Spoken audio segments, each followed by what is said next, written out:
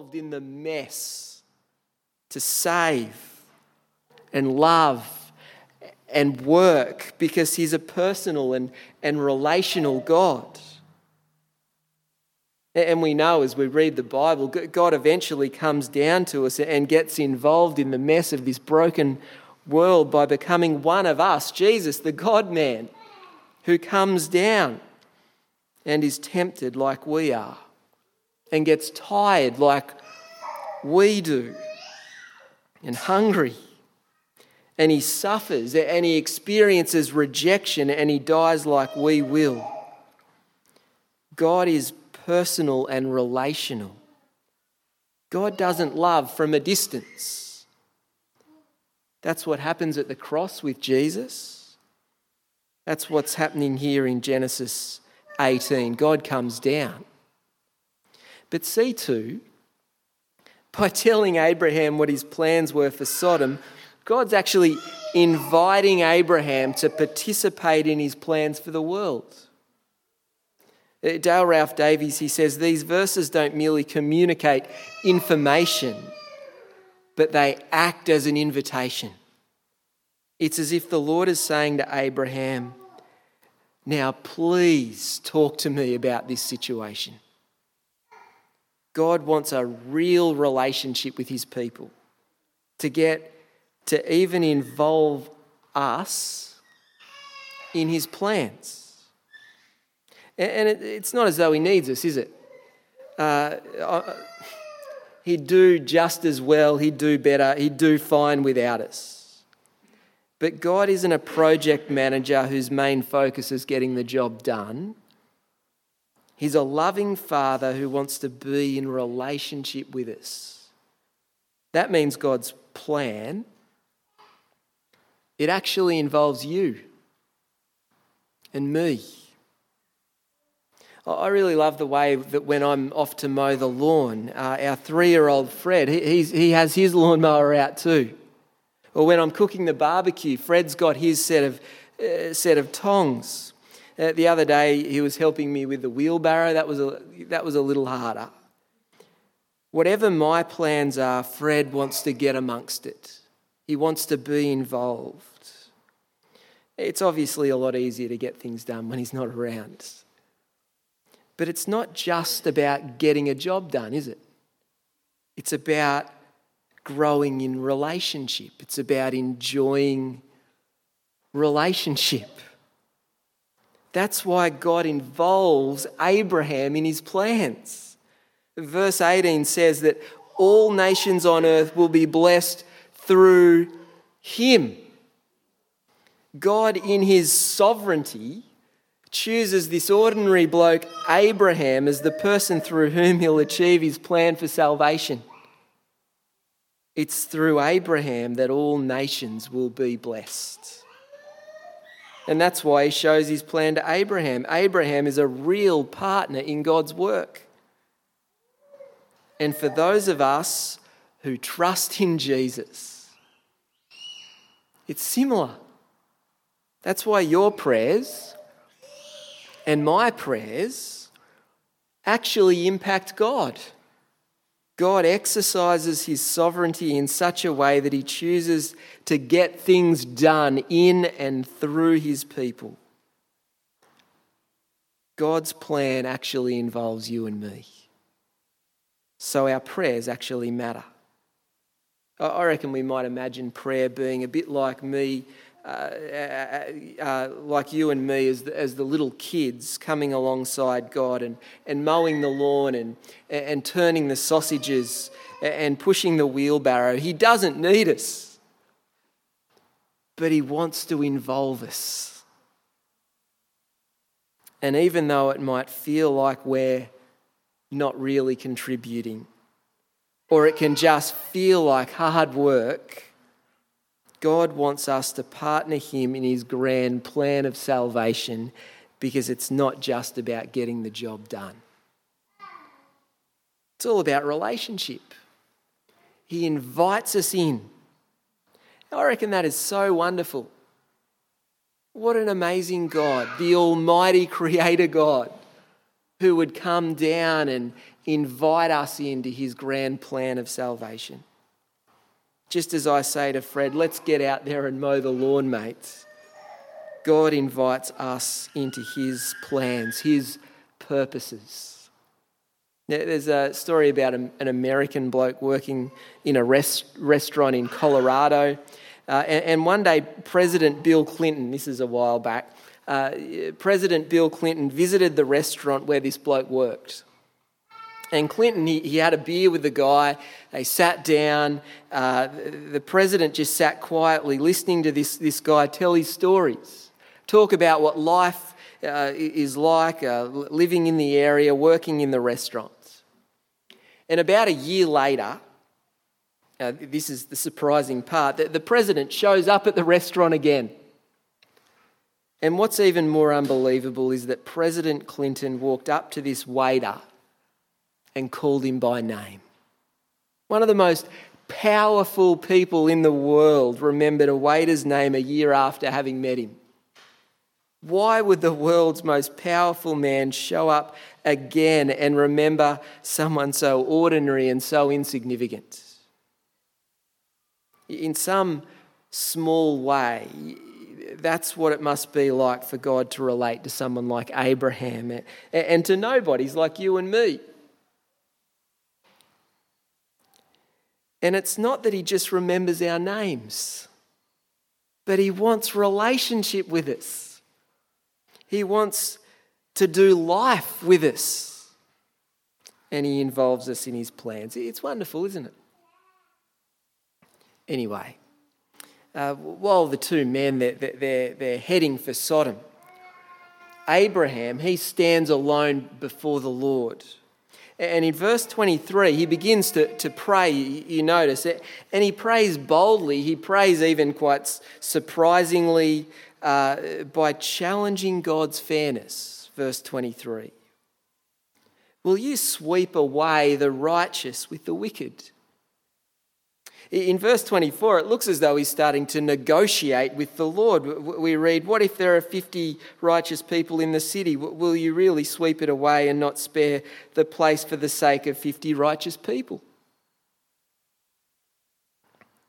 I reckon it's worth saying this is not so much Abraham trying to get what he wants, but he pleads on the basis of the Lord's character. You see verse 25?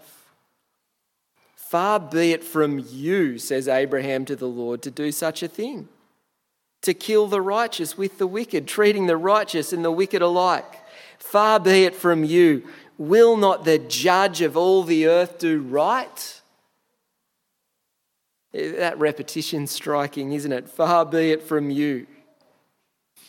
He prays that it's not like God to be unjust, unfair. Abraham challenges God's justice here. That's big. Where God is prepared to destroy a whole city where some righteous people might possibly live who don't deserve judgment. He challenges that view of justice that says it's okay for everyone to be punished, including the few righteous because of the wicked majority. And if you think about it, that's the justice we know. It's the justice that happens at school, in the classroom. Because of the sins of one or two, the whole class suffers. Well, I can't remember a teacher letting the whole class off the hook because of a couple of well-behaved children. If it's possible for some righteous to be judged because of the wickedness of others, Abraham asks, and this is interesting, well, why can't the righteousness of a few let the wicked majority off the hook? He's not exactly praying cautiously here, wondering or even asking if it's God's will to spare Sodom. He just prays with an expectation that God may change his mind. Abraham has a real relationship with the Lord. This prayer, it's a tapestry of passion and fear, honesty and awe, boldness and humility. You see the mix in verse 27. Now that I've been so bold, he says, as to speak to the Lord, though I am nothing but dust and ashes. And in verse 30, may the Lord not be angry, but let me speak. One reason Abraham can pray so confidently and boldly is because he isn't just praying for what he wants, his agenda. No, he prays on the basis of the Lord's character. He pleads his case based on God's justice. And it's helpful to remember that we can pray the same way. In verse 26, God responds to Abraham's prayer. We read, if I have 55 righteous people in the city of Sodom, I'll spare the whole place for their sake.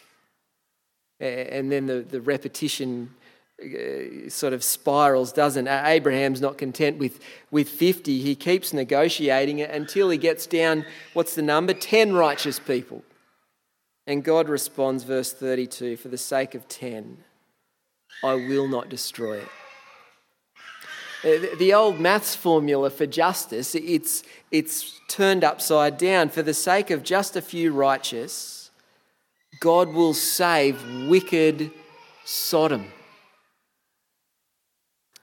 And you're thinking about your Bible and you think, well, now there's even a newer maths formula for justice, isn't there? We come to the Lord Jesus in the New Testament and it's not 10 righteous people to save a city, but only one righteous person to save the entire world. Romans 5 verse 18 and 19 says this. It might come up on the screen. Just as one trespass resulted in condemnation for all people, that's Adam in the beginning, so also one righteous act resulted in justification and life for all people. For just as through the disobedience of one man the many were made sinners, so also through the obedience of the one man the many will be made righteous.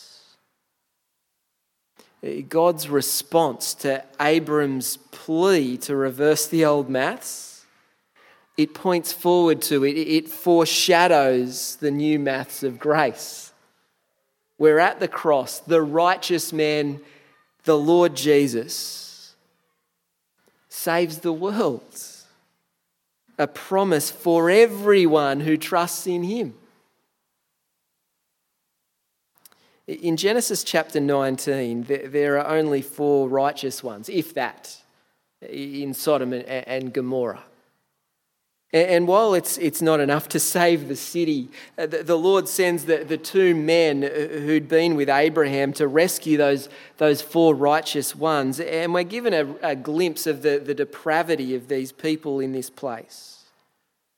After Lot welcomes the 2 visitors into his home, that mob gathers outside his house. And verse 4 says that it's all the men from every part of the city. And from verse 5 we see that they want to sexually violate the 2 visitors. But Lot, he's so compromised himself that instead of standing up to the mob, he offers his 2 daughters instead. The 2 visitors stand up to the mob and they rescue Lot and his family from the Lord's judgment. It's full on, isn't it? And it's interesting in chapter 19 that the story finishes. It doesn't finish with Lot, but with Abraham in verse 27 to 29. The passage finishes in verse 29 with the backstory, I suppose you'd say. Listen to this, or look in your Bible, verse 29. So when God destroyed the cities of the plain, he remembered Abraham.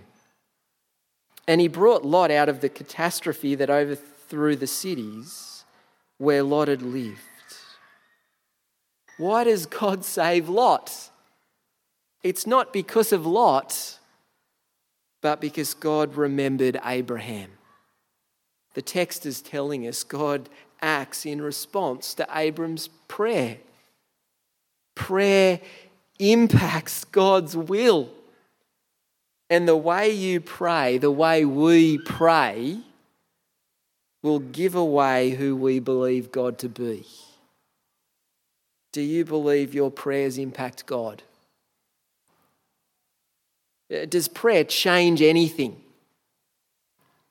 Or is it you believe prayer is simply about submitting to God's will because He's already worked it all out, so that you might ask God for some things, but with no real expectation that your prayer's ever going to change anything? How could it, you say, if God is sovereign? But God, while He is sovereign, He also reveals Himself as personal and relational. He invites us into real relationship so that He exercises His sovereignty by sharing His plans with us like He does with Abraham here, and by choosing to be impacted by us just like He does with Abraham. If that's the kind of God we believe in, we must pray boldly and confidently. God chooses to work things out to fulfill His plans in response to our prayers. And that's why we've got to pray, hey? So why don't we do that now? Heavenly Father, we want to thank You that You, the mighty Creator, that You, the judge of all the earth, the righteous judge, that You are a relational God who wants to do life with us. Lord, we thank You so much for the way we see this in the life of Abraham, that You chose an ordinary man, that You would bless all the earth through him.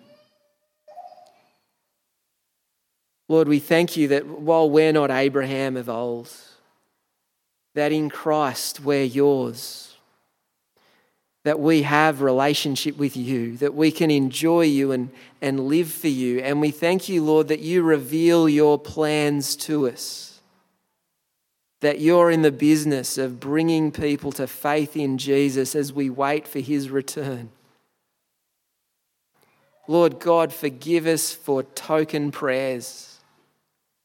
Forgive us for praying as though You're not listening, as though You're not even caring. And help us, Lord, hold You to Your character. Lord, we pray